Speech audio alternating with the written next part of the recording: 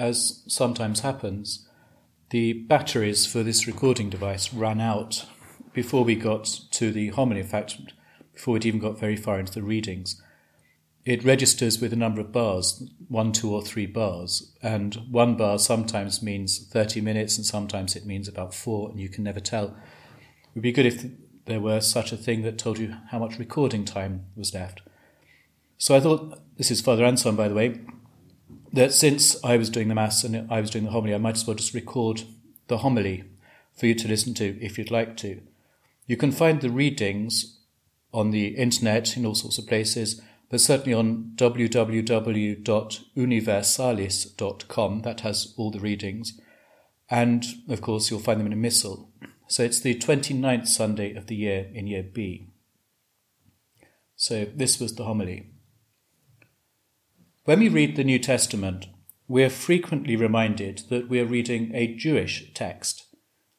It was written by Jews who believed that Jesus was the incarnate Son of God, and who wanted to communicate this to the people around them. And the letter to the Hebrews that we have in the second reading today may have been written by someone who had been a priest in the Jerusalem temple. So he uses many quotations and images from the Old Testament that were familiar to him and to his readers.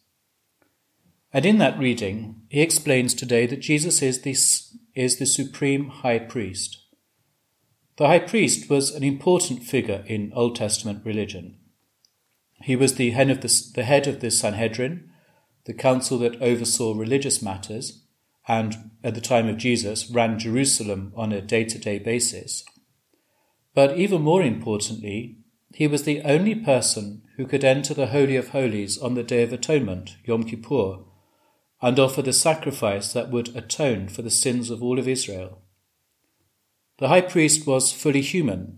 He knew the trials and tribulations involved in being human. He was not divine in any sense. So the sacrifices had to be repeated, since the people continued to sin.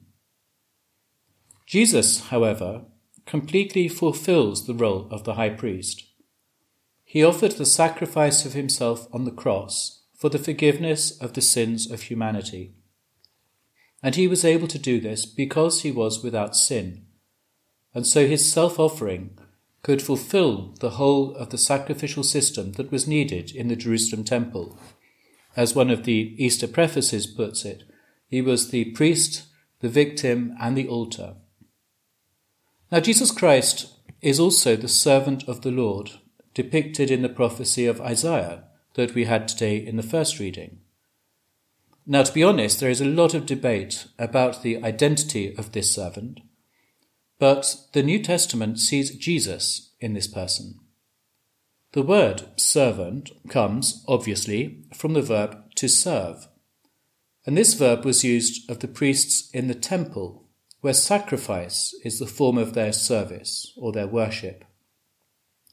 So the servant of the Lord, in Isaiah 53 in particular, is also the sacrifice of the Lord, for he gives his life in atonement to reconcile humanity with God.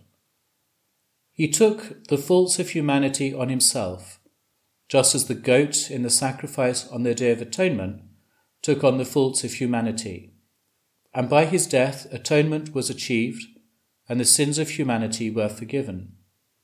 And this is what we see on the cross, when Jesus Christ is put to death for us men and for our salvation, as we say in the Creed. This is at the very heart of our faith, and the letter to the Hebrews instructs us to hold it tightly. And that is why the Mass is a sacrifice, and why we have priests in the Catholic tradition, rather than just ministers, because priests offer sacrifice, that's their function. But this is not just about those of us who have been ordained. It is true that we priests, ministerial priests as we're often called, have a particular role in offering the sacrifice of the Mass, in changing the bread and wine into the true body and blood of Christ, and of course in administering all the sacraments that make Christ present to his people. In a sense, we are like the priests in the Jerusalem temple. But all the baptized have a role as priests in today's world. All the baptized are to make Christ present in the world, to make him visible to the people around us, and in that way to preach the gospel with our actions as well as our words. James and John in today's gospel are bad examples of this, with their request to be numbers 2 and 3 in the kingdom. And I dare say they would have squabbled over exactly who was to be number 2 and number 3 if it had been allowed. But Jesus puts them firmly in their place with his statement that his service is at the heart of his ministry. I came not to be served, but to serve, and to give my life as a ransom for many. Now the ransom idea refers, of course, to his saving death on the cross. Most of us are not called to this, though who knows what might happen in a time of persecution. But we are called to give our lives in service of the church and of God's people. And in this way we also offer sacrifice, perhaps of money, perhaps of time, perhaps of our lives. But in this way we make God present to the people of our world, and so we share in the priesthood of Christ.